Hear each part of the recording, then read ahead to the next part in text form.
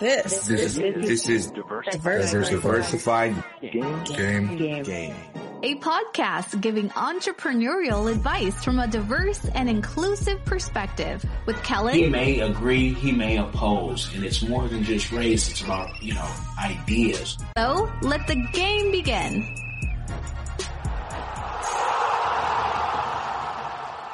Hey, it's Kellen, and today on Diversified Game, you guys are in for a real treat. This is the easiest intro that I've ever done, but it might be the most complicated. I have my love, my wife, Dr. Tina Coleman.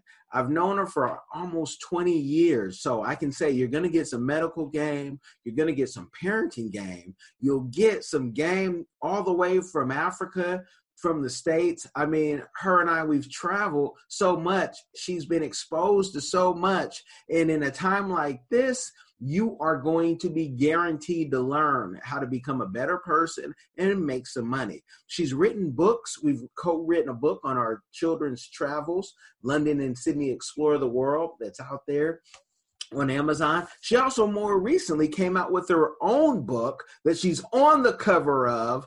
And I say it's a great read. And even for someone like myself who knows her, it gave me a lot of insight. I welcome Dr. Tina Coleman. How are you doing, love? Hey, thank you. Thank you so much for having me on the show. It's been overdue for quite a long time. I'm so excited to be here. All right. Well, I'm glad to have you here. And people will say the hardest people to interview are those that you know. But for me, this is just going to be our everyday type conversation. So wherever you want it to go, it shall go. Look here. I'm ready, but I don't know if your audience is, So there's going to be a lot of editing in the background. There has to be. I don't think the public is ready for our conversations yet.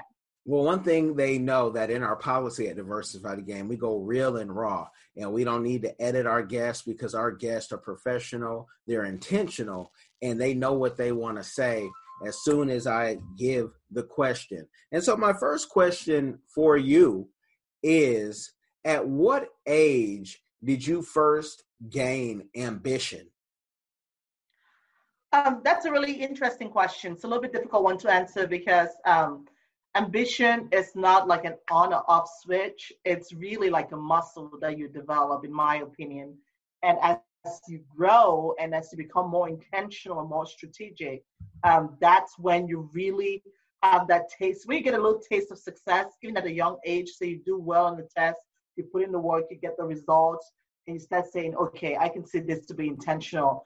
For me, I started taking the steps towards being intentional about my own life probably around age 10 or 11. So that around that time, probably age 10. And was there a mentor or something that you read that sparked that? Well, my parents probably are my biggest inspiration in the sense that they encouraged us, number one, to speak our minds. Number two, to be, they asked us what we wanted to do with our lives. So age 10 really was the time where I could choose, because at that age we switched from what we call primary school to secondary school. And so I could choose the school I wanted to go to. And that was a very, very crucial point where I could say, hey, I could go to private school, I could stay in public school. Ultimately, my decision was to stay in public school, even though a lot of my siblings were going to private school at the time. So for me, that's kind of like where I saw where your actions had consequences and you could be intentional about your life. And that really cemented the foundations of that for me. But my parents, I would say, are my biggest ambition and my biggest inspiration. In addition, I was also very well read. My parents were journalists, and I was exposed to a lot of literary works at a very, very young age. And so it was, when you start reading things like Julius Caesar, around that age, you see how, and Brutus, like we've talked about, and I don't want to go into the soliloquy, but I can if you want me to, and just you start reading. I think that reading really expanded my mind as far as what the degree of responsibility I wanted to take on for my life. Obviously, I didn't understand all of this at age 10, but I would say the seeds were definitely planted at that time. Okay. And I think, that's one of the things we have in common because reading Brutus at that age is such a life-changing thing. And I just remember getting in even Moliere, reading him at that age. It's okay. Okay. Moliere, you mean? Yeah. Okay, sure. That sounds good. And I didn't know you were fluent in French. I wasn't fluent, but just going through and getting a grip of the language. Oh, I love it. Yes. But you even choosing schools took a little bit of, rebellion because private school all around the world is privilege, especially when you had parents who were busy like yours. So you were pushed to go into like a private boarding school. How did you know that if you ran away that you would not have to go right back? I think it comes down to basically upbringing. My parents were very, I would say very liberal, definitely considering other African upbringing. And I like that they included us in decisions about us. They listened to our point of view. They didn't always agree. But, again, if you can maintain your grades, my argument that I made, and I'm infamous for my long-winded arguments sometimes, especially when I think I'm right, I'm like a dog with a bone.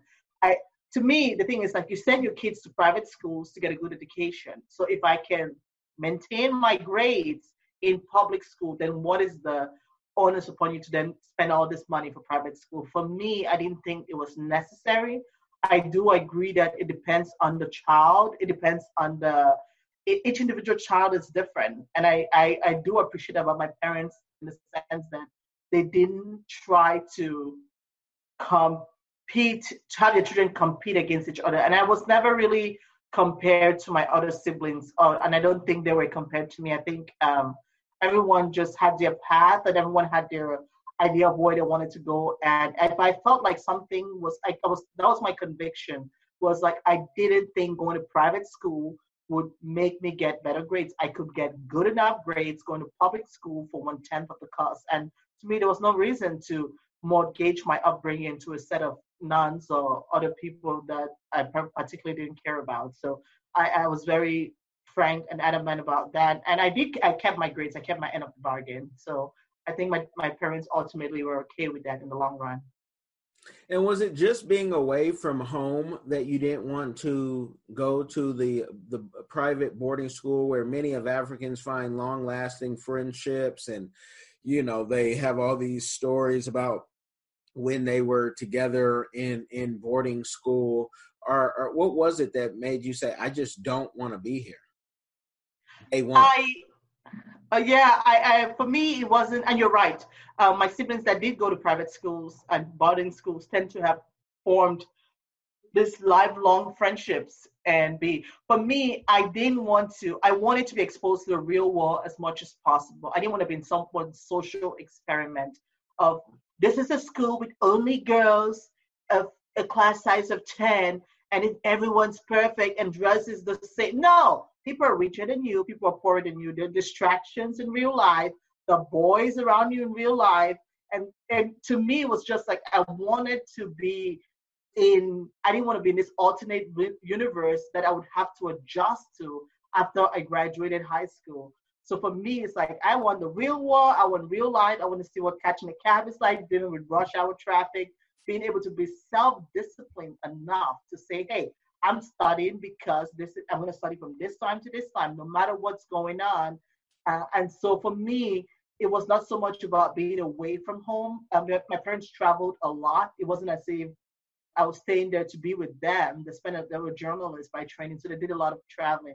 For me, it was the autonomy and having the option to make decisions about my own life. I did not want to be to me, in my brief visit, it felt like a social experiment where a bell would ring and everyone rushes in one direction, and then it rings and everyone's doing this. And they're like, at 8 p.m., we're going to do this. And not to rag in boarding schools, it does give kids a lot of discipline, a lot of, it lays a good foundation for some children. I just wasn't one of them. Not always, but I was very clear about what I wanted. And I was adamant that I was disciplined enough to get it. And my argument to my parents that I make time and time again is like, if my grades start slipping, then let's do that. But don't penalize me for an imaginary problem that I don't have. And that was my ultimate argument. And I think my parents ended up agreeing with me. Wow, that's interesting, because you also knew at a young age you wanted to be a physician. And I always talk about being purposeful in your strategy. So how did you come up and know that you wanted to be a physician, and what was your strategy on doing that? Because you knew you were going to probably have to do it out of Cameroon. So for me, again, being inspired at a young age, I did love science. And to be quite fair, in most African households, if you have the tiniest bit predilection for math, they will say, you're going to be a doctor, you're going to be an engineer, you're going to be a pharmacist. And so a little bit of that was that. But I also knew that I loved puzzles and I loved working on solutions and on things that I could work around with. So ultimately, the human body is the biggest puzzle. And having family members die at a young age because they either couldn't get to a doctor, couldn't afford a doctor, or just didn't believe in doctors, which is like a trifecta, a terrible trifecta, I think kind of cemented that decision for me. And medicine it's very challenging in a different sense, but it also allows you to be, a little bit, you are always reminded of your own mortality and vulnerability, and you're able to philosophize. So I like that aspect of it as well. But ultimately, it was the intrigue of like, here's a puzzle, someone's sick, it's a life and death situation, how can you fix it? How can you help alleviate pain? Those are the things that drew me to a career in medicine. Okay, I think I was in elementary school, maybe in 80. I can't remember, but I remember coming up with one of my first maybe writings, dream plus plan equals goal. And you talk about that in your book. Did you had the dream of doing medicine at a young age? Did you then create the plan to say, and now I'm going to then go to America or Europe, because there were limited medical schools? I like how you try to plagiarize my work, which men have been doing to women anyway for decades and decades of years. So just so you guys know, Kellen and I have these discussions all the time where he takes my work and tries to date it on video, saying in 1989 you wrote this. But in all seriousness, you're saying I took. We'll get back to that. You're trying to get something to think about, which is a beautiful thing. But I'm just saying, in my I don't need time to think. I was ready to answer. You interrupted me. Okay, we'll debate that later. Before the devil interrupted. Not that you are, but the devil does work through people. Okay. Anyway, so dream plus plan is supposed to go. So ultimately, I realized that dreams are not attainable, right? Plans in and of themselves don't give you the end point. Goals are the things that are achievable. And so for me, it was, how do you take a dream and then write a master plan to match it with that dream, to write a set of attainable goals? So first of all, I have to have something to look forward to, something to aspire to, something to hope for.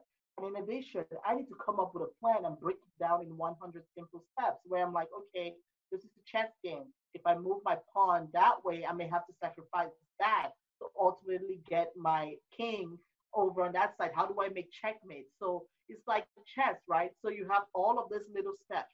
And that little step may just be, hey, I'm no longer I only watch TV 30 minutes a day. But you're doing that ultimately for a win 10 years later.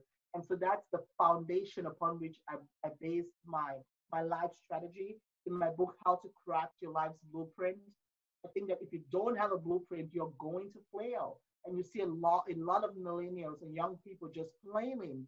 And unfortunately, and so that's what really urged me to write the book. Dream plus plan equals goals. And we know young people know how to dream. They can tell you about their dreams all day. Their rap albums and their rap Grammys want on people dreaming, but planning is where we kind of fall apart. And that's where I really get excited. It's being able to write that plan, write a strategy that can take you through a 10-year span and have you standing up and say, hey, I'm happy. I took my shot and I love it. Yeah, and a lot of people do have the dreams. You are so right. But what they don't have is the obsession for the goals.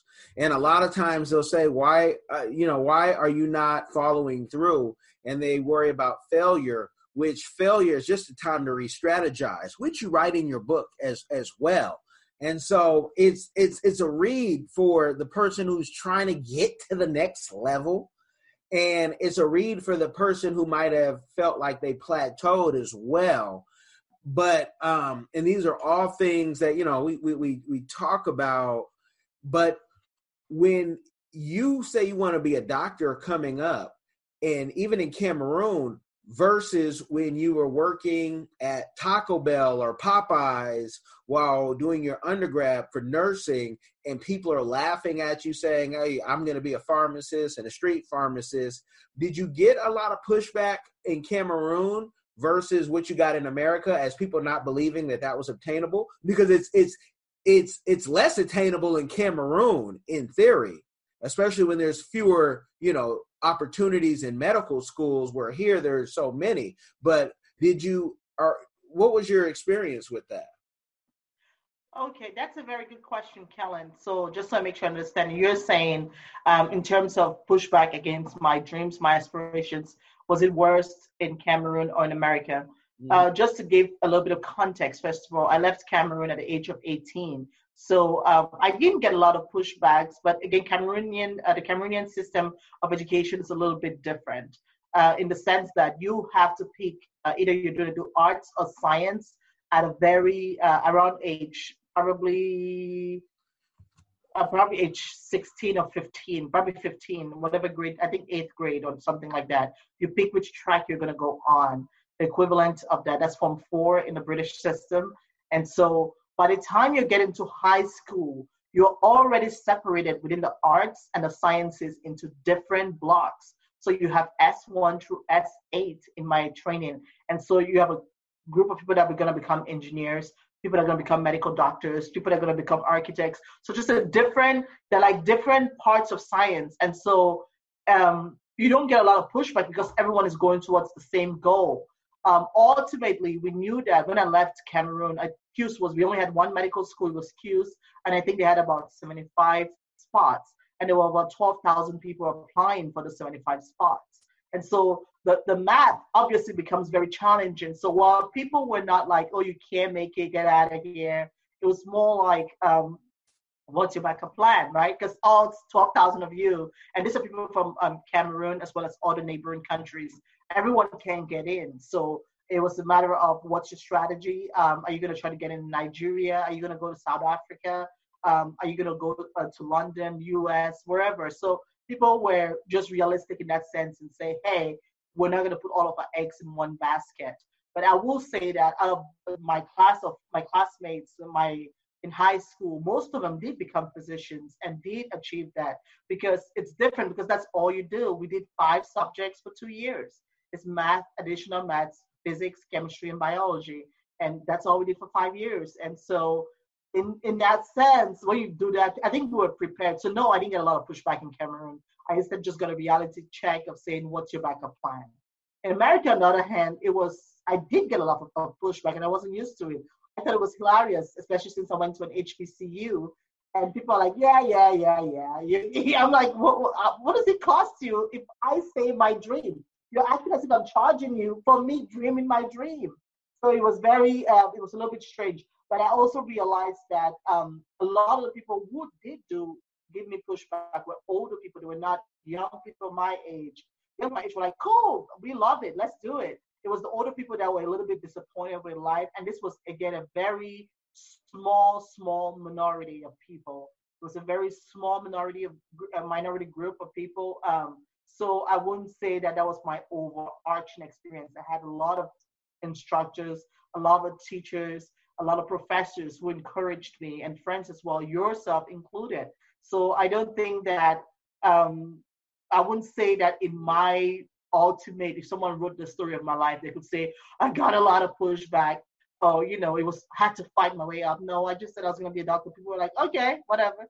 Next case, I'm going to be a rapper or whatever. So that's kind of how it went, except for the one guy that I worked with at Taco, was it Popeyes, we referred to. He told me he wanted to be a street pharmacist. And I was like, I don't even know what that is. I'm like, oh, did you take the PCAT? And he laughed and laughed and laughed. I was like, what kind of pharmacist doesn't know what a PCAT is, which is the admission test for pharmacy? And I ended up calling you. I'm like, what's a street pharmacist? Is that like a mom and pop shop? And you were like, nah, that's like a drug dealer or something, which I thought was hilarious. That conversation went over my head the entire time. Yes, and don't think that once we sell the story to Hollywood, they won't have you with the cane, and they'll have the homeless story, they'll have the sleeping in the garbage can. so don't, all type of stuff that never happened, because they always say inspired by. Some of these events were inspired by, but that's why I'll let you do your magic and do your work. Me, if I'm in a meeting and you're making up garbage or crap, I'm gonna be like, I'm out of here. I don't need this. What movie? And look, listen, I can tell the story better than you. I'm out. That kind of negotiated, and I'll let you do your magic. But no, I didn't. I wouldn't say that I had to deal with a lot of haters. And then also my personality. I think personality is a big difference. Where even if I did, I wouldn't remember. You know what I mean? Because I delete things so much, and that's something that you and I talked about quite a bit. But I don't remember a lot of haters at all. I don't. You were there for half the time. I mean, I've known you for almost 20 years. Do you think I had a lot of haters? No, but I think that the more you do, the more you grow. And that's just a natural thing. And, my part of my job is to try to block that and do things so people can not even have, those issues. And I don't want to give the people a game overload, because I see this is going to be kind of like a series talk. And the stuff that we're talking about, it's kind of like reading the book, The Future is Faster Than You Think. They need to stop, ponder in their own life, because especially during these times of like lockdown, I've been saying we've all had a chance to study what we wanted to study. By the grace of God, I'm able to do what I knew at 12 that I wanted to do, and I had it written down, and you've seen the booklets, and you've even helped me throw away some of the booklets to say digitize some of these things, but it wasn't an easy route, and your route wasn't easy either. But I want people to stop and think, because it's never too late to go back to school. But while we see all these herbalists turned medical experts, they need to then jump back into somebody's medical school where they can prove what they're talking about. And I don't want to give the people an overload, but I do want to ask you a question, and I may ask it every time we do these series. What is your community give back that you're doing or that you want to do?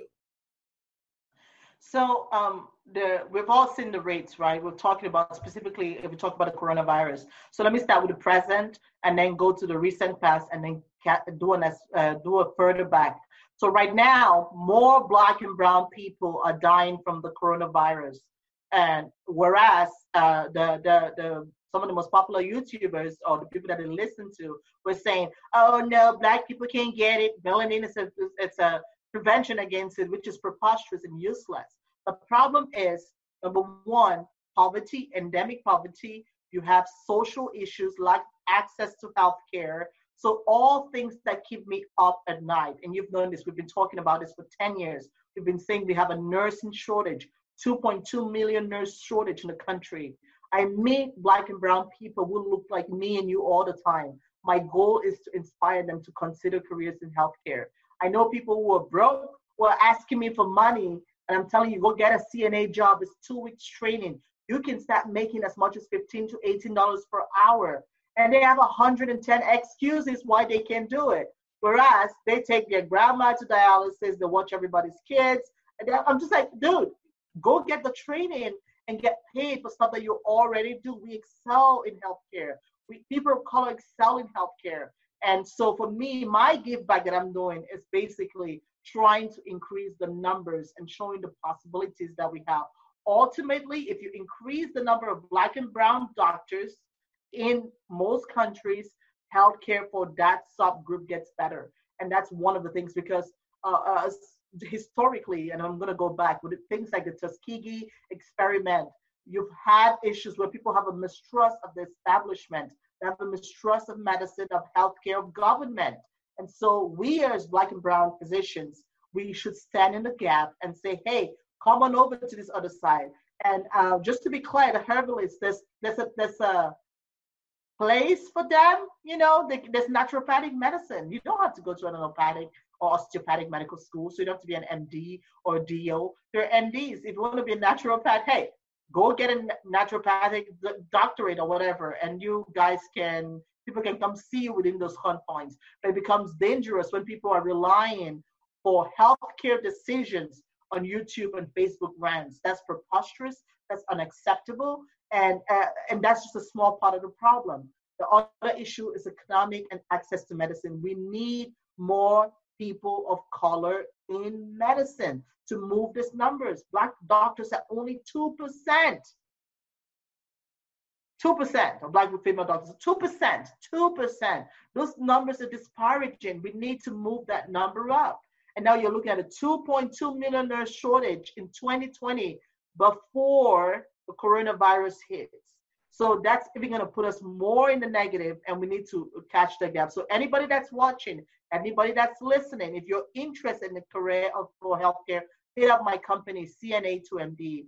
And even in the name of the company, it tells you about my commitment to public and community give back. I'm going to show you, I'm going to open my blueprint. I'm going to show you my playbook and show you how I did it and show you how you can do the same. And this is not a new thing. This is something that you and I have been working on for the past over a decade. And that is almost a decade, yeah. That is good game. And we're going to do this again. But so you guys don't get a game overload, make sure you look in the description box. You'll see all the links for CNA2MD, also how to get the book, hear the testimony, and how you can do it too. That's the whole purpose of Diversified Game, to show you how you can do what others are doing and go beyond. So you don't have to start from ground zero. You'll have mentors and various things. So thank you, Dr. Tina, as you are most known for out there on the streets. Love you, and talk to you soon. Thank you for having me on the show, Kellen, and great job in leading this group of radical and diversified entrepreneurs as they get the game on your platform. Great job, babe. Thank you.